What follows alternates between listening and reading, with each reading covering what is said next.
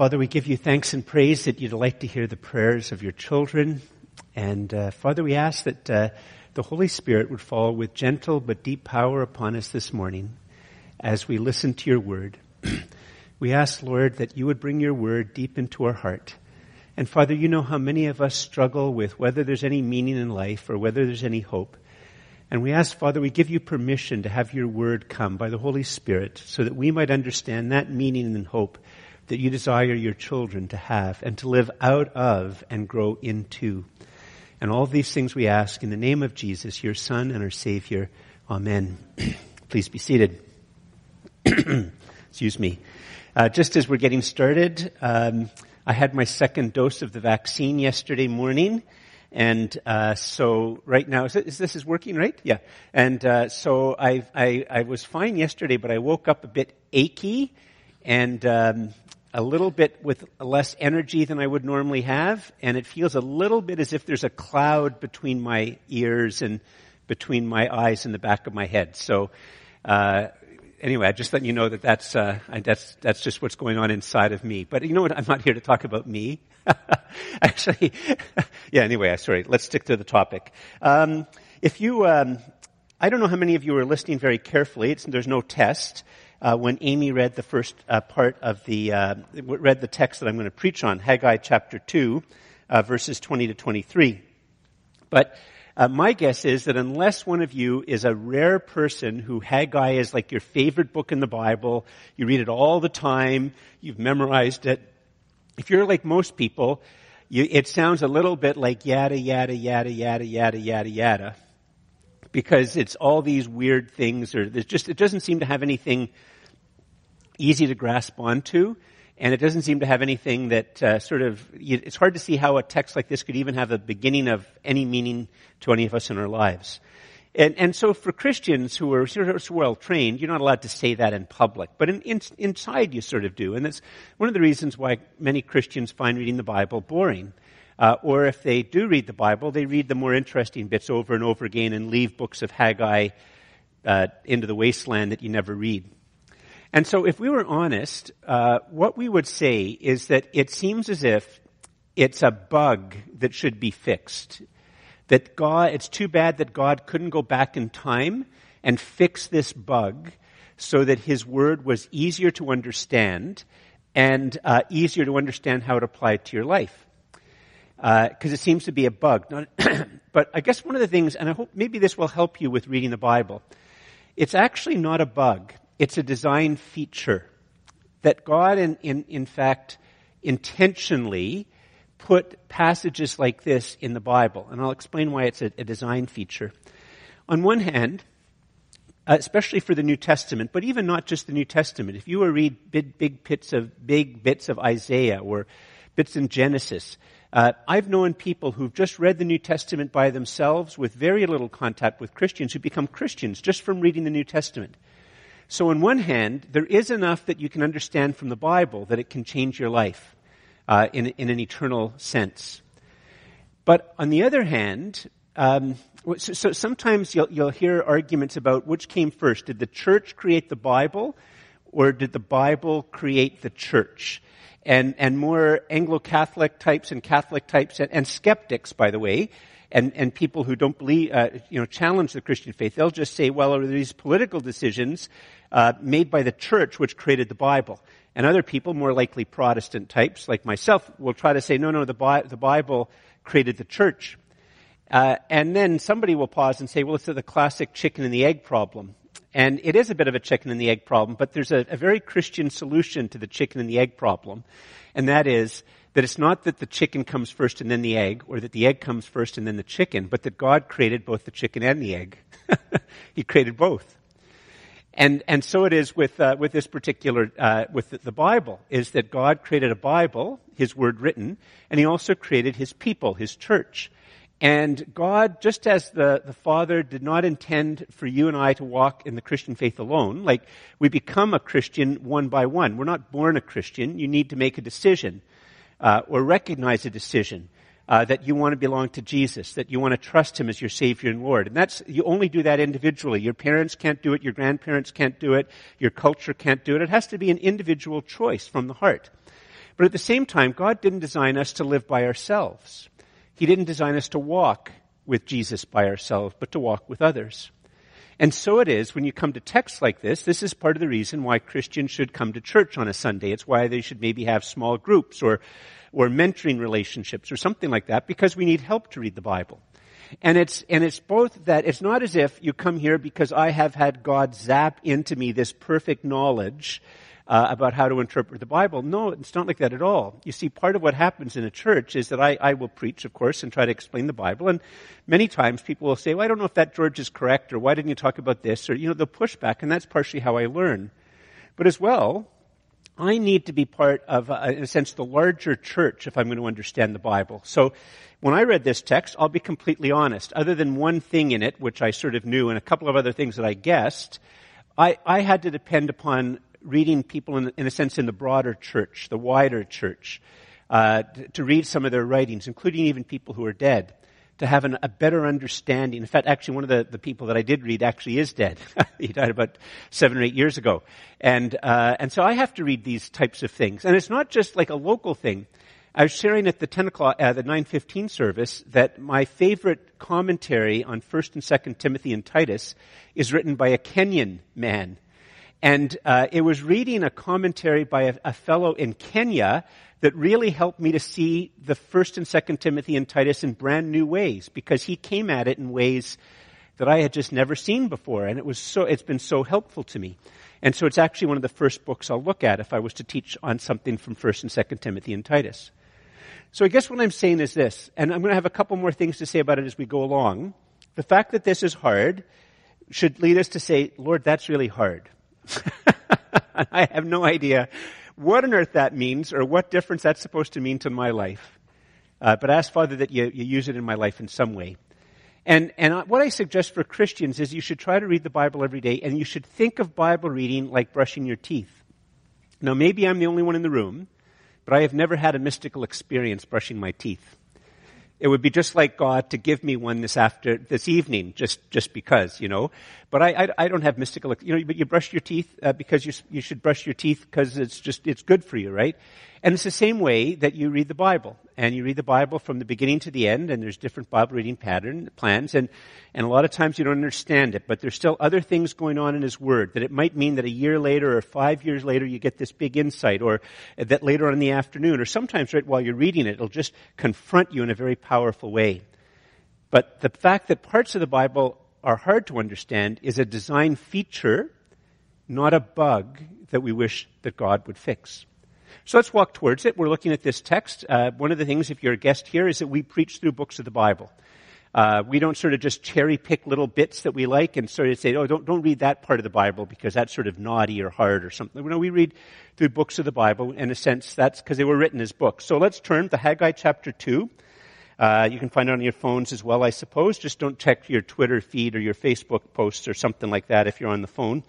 Haggai chapter 2, verses 20 to 23, just 4 verses. And here's how it goes. And I am in big trouble because I never started my stopwatch. So I'll just say I've only been preaching for 2 minutes. No, I'm just... Anyway, so here's how it goes.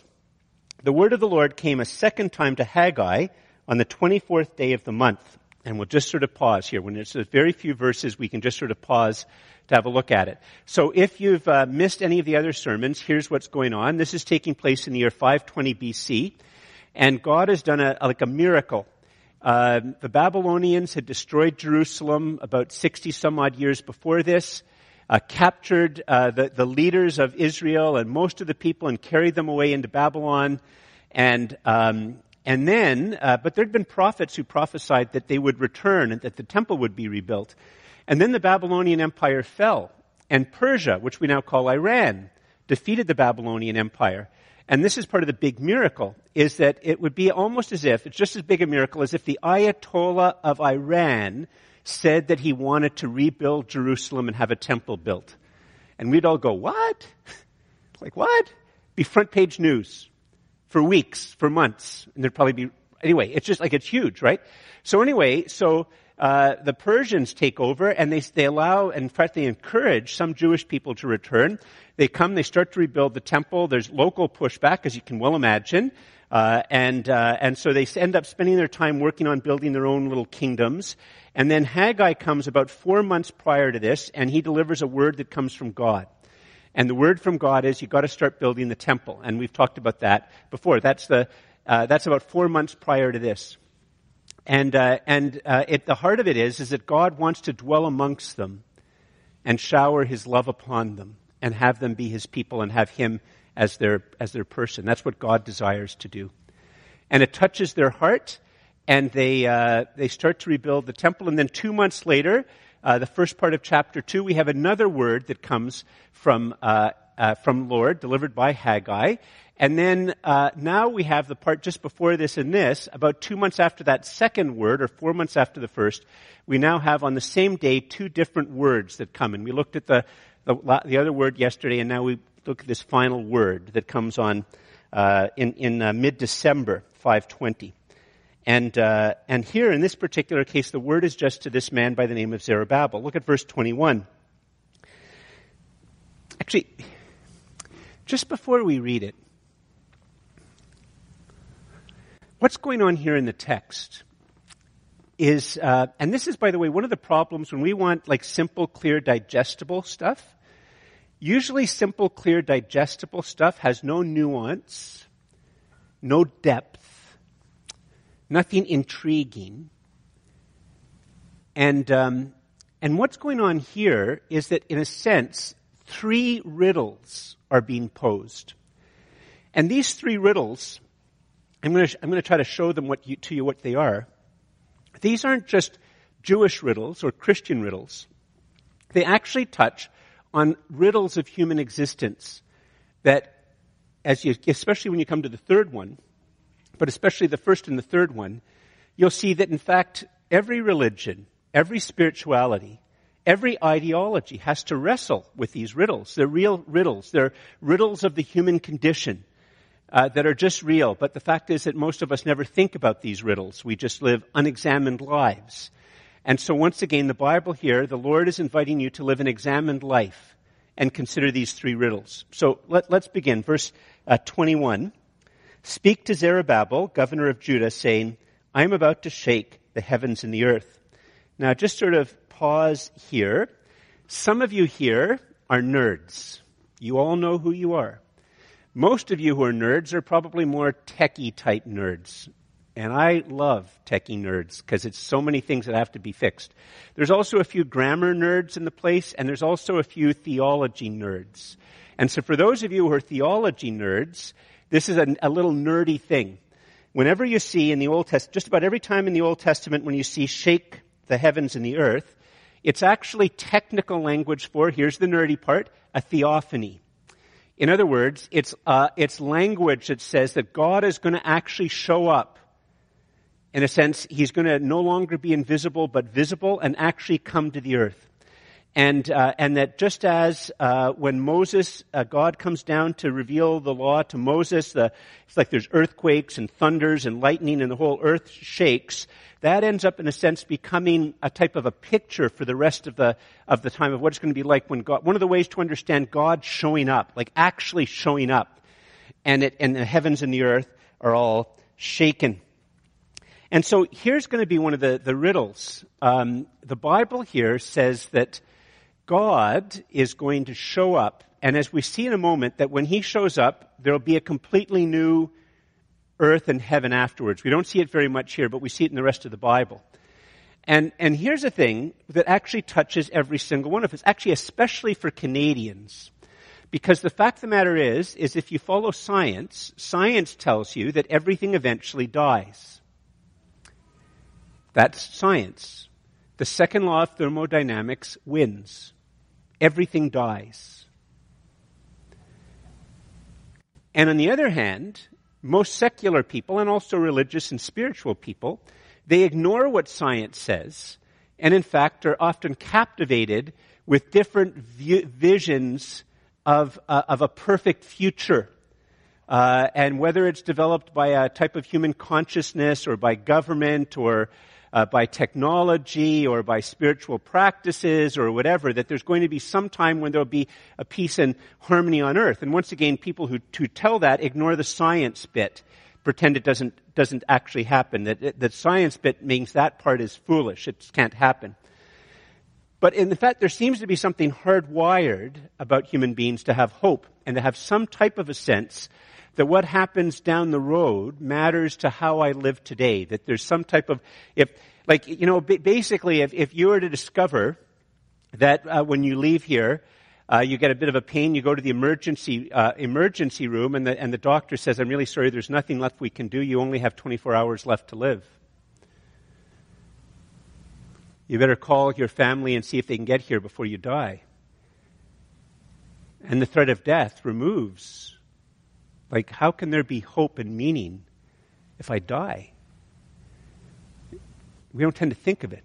So this is actually talking about something very real, a real riddle, about how will the end come about, so to speak. Will it come about as natural processes, or will it be an end that's caused by God showing up and bringing all things to a proper end? But then look at verses 22. It starts to get a little bit deeper, and it actually takes a bit of a dark turn. Now, once again, this dark turn is often mocked in the world, but it shouldn't be mocked because it's real. We all know that there are some places in the earth which are very, very, very evil. There are some systems which are very evil. There are some governments which are very evil. There's some, not just the state power, but the culture and religion is part of it and spirituality is part of it. And it's just, there's something very, very evil. And that has to be accounted for, and it has to be dealt with and understood. And that's when it starts to move into this little bit of a darker thing. And it goes like this. Look at verse 22. So verse 21, "I'm about to shake the heavens and the earth," sentence continues, "and to overthrow or overturn the throne of kingdoms. I'm about to destroy the strength of the kingdoms of the nations and overthrow the chariots and their riders, and the horses and their riders shall go down, every one by the sword of his brother or sister." Now, there's a couple of things here which are very, very interesting. You might notice that those of you who are grammar geeks, you might notice that there's a singular throne, but plural kingdoms. And in fact, some Bible translations try to get around that by having a plural for thrones so that it matches kingdoms, because it's not really good grammar. But actually, if you think about it for a second, and this is a very important thing, it's one of those things that people make fun of, but it's not something that we should make fun of, but that we really need to enter into and think about. You see, later on in the New Testament, Jesus reveals that there will be an Antichrist. And later on, we discover that at some point in time there is the beast, the whore of Babylon. And that in a sense what you see is that beneath or underneath or above the thrones and the kingdoms of the world is a devil, the devil. That in fact there is a singular throne behind the thrones.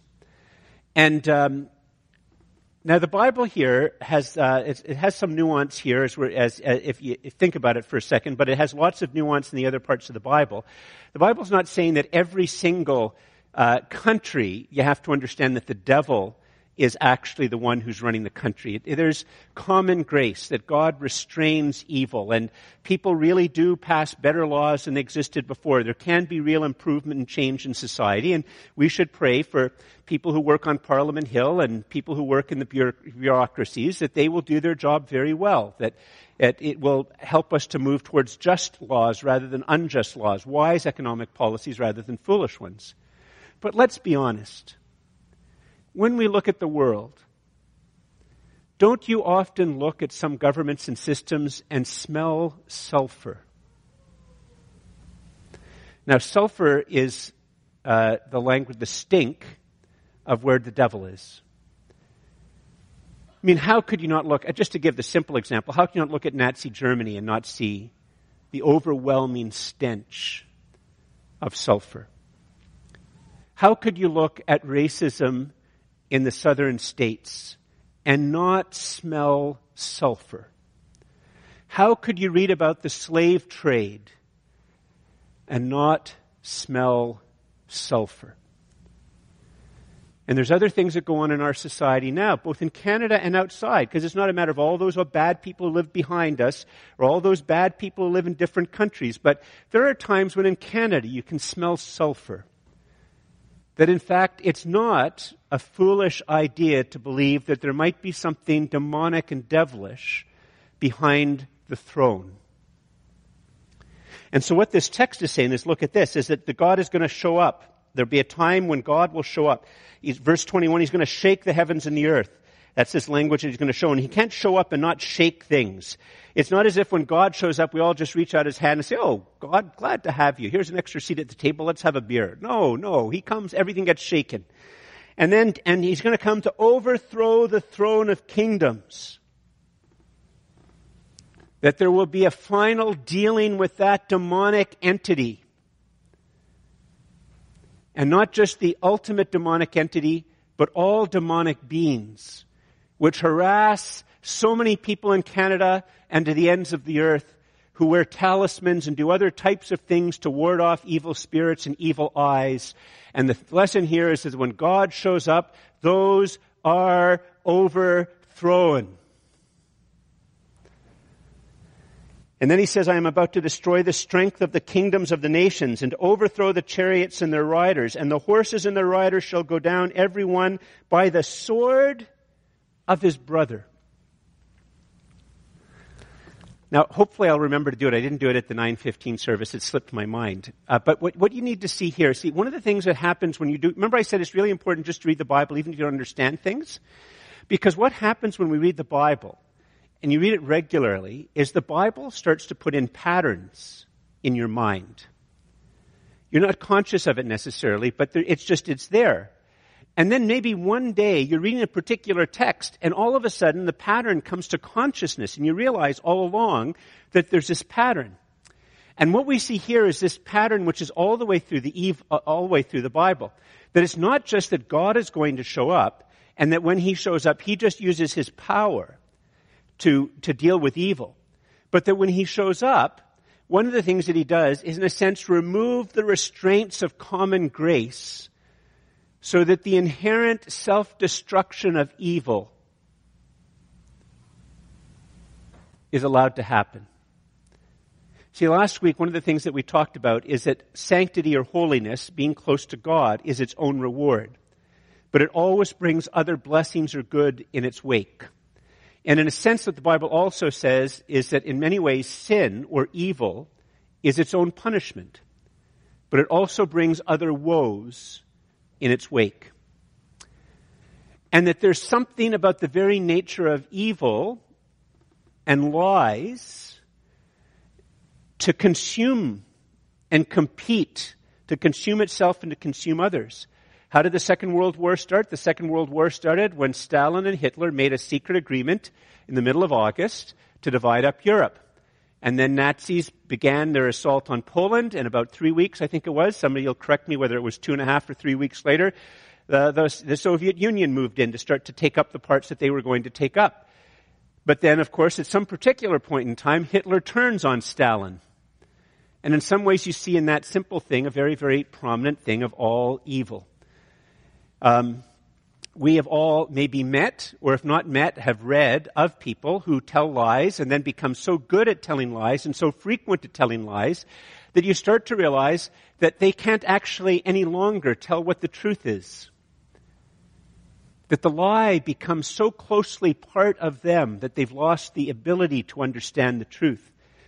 And once lies overtake a person, it ruins economies, it ruins governments, it ruins families, it ruins your life. That there is something that comes about evil. And that's sort of what's seen here. That it's not just that God comes and uses his power, but he removes the restraints of common grace so that evil turns on itself and brings destruction. Now, I'm a child of immigrants. I was born about 13 months after my parents came to Canada. My parents are lower working class, like just a step above poor, as low class as you could get. They had a grade 8 education, and they came to Canada seeking a better life. And I was born about 13 months after they came. And part of the reason that they chose Canada was because they knew one person in Canada I mean, that's still probably very true for many people who come to this country as immigrants or refugees. And the funny thing is they knew this fellow from their community, and who actually later on became their brother-in-law, my Uncle Joe. And he couldn't decide whether he was going to go to Australia or Canada. But then about 6 months, well, a bit more than 6 months because he had to come, he got a job offer in Canada. If he'd gotten the job offer in Australia, my parents would have immigrated to Australia. Why? Because if you're an immigrant, it's really handy if you can get out and you get off the boat and you know one person. That's a lot better than knowing 0 people. And that's how I ended up coming to Canada. Now, part of all of this, and this is in many ways like I'm a very typical white Canadian, I can tell you the names of I've never met my father's mother and father. My father's father died when my father was only 4. And because travel was so expensive back then, my father's mother died before we were able to go back to the old country to meet her. So I never met, but I could tell you their names. But my mom's mother and father, they eventually immigrated to Canada because all 5 of their children had come to Canada, and when the 5th one, their baby, came to Canada, they decided they wanted to be in Canada, so they came to Canada. And so I knew Gilbert and Victoria very, very well. I have lots of memories of both of them. But I can't tell you Gilbert's parents' names or Victoria's parents' names or Molly's parents' names or James' parents' names. Those are the 4 sets in a sense of grandparents. I can only go back 2 generations. Now, I think I'm a very typical white Canadian. At the earlier service, we had somebody here who was from Africa, and I asked him, we can be a bit informal. I said, how many generations back can you go? And he did this. 8.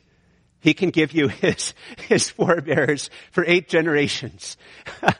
And there's large parts of the world that are very interested in this. Now, I mention all of this because, you see, one of the things that the Bible teaches is the Messiah is going to be human.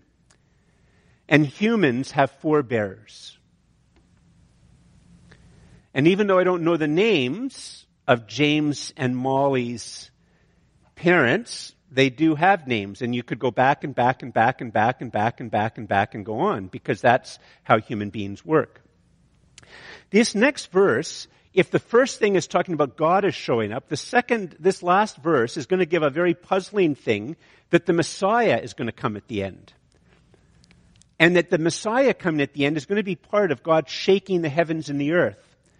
And so just look at verse 23, and part of the reason that we don't recognize it is that it uses some technical, once again, theological nerdy language. So you theological nerds, there's theological nerdy language here. So that the first one is on that day. And in the Old Testament, when you see that, it usually is referring to something about God bringing all of the world to an end.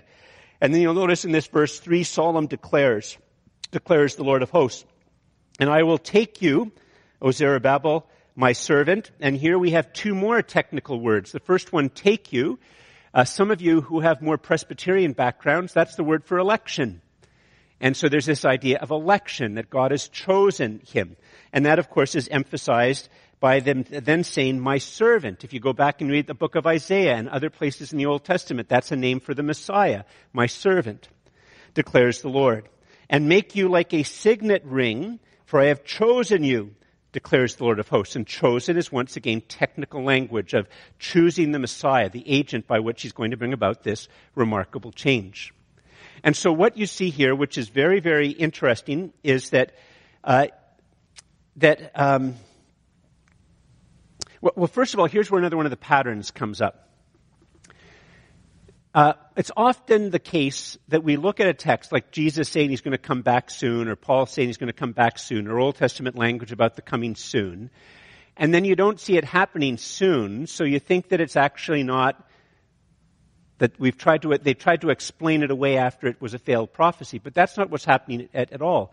It's actually something which is very wise and really speaks to the human condition. You see, it's part of the human condition to both think and plan for the future and also to think and plan for the day.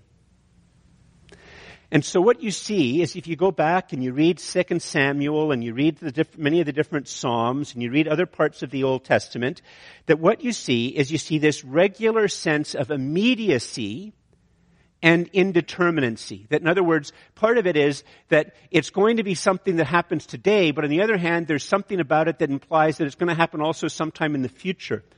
And so it is for Christians that we, in a sense, are encouraged to learn to live as if Jesus will come today. That a Christian who lives as if Jesus will come today is living a wise life. But the Bible isn't saying that we should always just live as if Jesus is coming today. We should also live as if Jesus is going to come in 20, 30, 40, 50 years. And just as a wise person is toggling between their retirement and managing their career, they plant gardens that they hope will be able to harvest in the future. They make investments and they listen to sound investment advisors that, you're going to let the money ride for 5 years or 10 years. And just as you do those wise things for the future, you also deal with the day. You live within your budget in the day. And so the Bible here is actually showing that the nature of Christian hope and the coming of the Messiah, and it sets this pattern before you. It's not a mistake. It's actually a design feature. And it prepares you when you hear Jesus say that no man knows the day or the hour, and when you hear 2 Peter say that a day is like 1,000 years and 1,000 years is like a day, that we are called to live as if Jesus will return today. But it would be very appropriate if our council, we're doing things to try to get Ryle Seminary established so that it will thrive for 20, 30, 40 years. And that's part of the biblical pattern of how you live. But here's the riddle. How does the Messiah connect to God?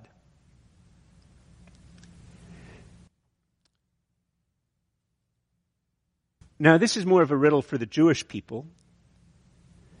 Because, you see, they basically thought that the only way to understand it is that somehow God is doing everything, but the Messiah sort of is there, but I guess watching or whatever. But the language is more as if there's somehow a joint acting. But how can somebody act like with God as if they're equal? And there's a bit of a riddle here. But that's nothing compared to the biggest riddle, which is what I'm going to close with. I hope I'm still in the frame and all that. I haven't moved around very much.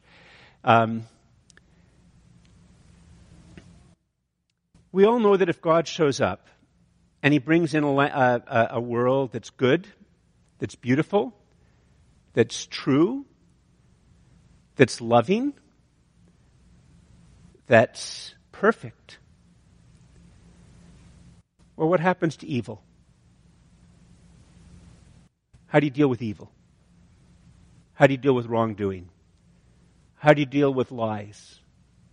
How do you deal with hatred? How do you deal with racism? How do you deal with prejudice? So the basic way that most systems of thought try to think this through is that that's very simple. God just comes, or the Messiah comes, and he just kills all the evil doers, and kills the liars, and kills the racists, and kills the hateful people. And that's actually sort of fundamentally the primary way that we sort of understand that. But you see, if you think about it, and this is very, very true, if you look at history and you look around the world today, you'll see that what has to happen there is there has to be a denial. If I believe that, I need to deny that I have ever loved a lie, that I have ever loved hatred, that I have ever loved evil. And I need to pretend to myself that I've never done these things. And so what often happens with these different systems is you develop a system where you're, and by the way, short critique of White Fragility, that bestseller, this is what White Fragility does. She puts herself in a place as if she is without sin to attack other white people. It's the classic religious thing. It's the classic ideological thing. It's all white people's problems. It's all black people's problems. It's all rich people's problems. It's all poor people's problems. It's all Africans. It's all North Americans. It's all the Chinese. And so what we do is we create these others. And it's as if, well, they're really bad, they're really terrible, they're really evil, and we're not. And if you're aggressive enough about it, they can't attack you. And then you try to redefine evil so it doesn't look as if what you're doing is evil, whatever you're doing is a lie, whatever you're doing is just unjust. So you redefine your own actions, you redefine the other person's actions, and you try to create facades and manage it so you don't have to actually have people say George, you have a problem with evil and lies and hatred just like every other human being on the planet. So how can God let me in?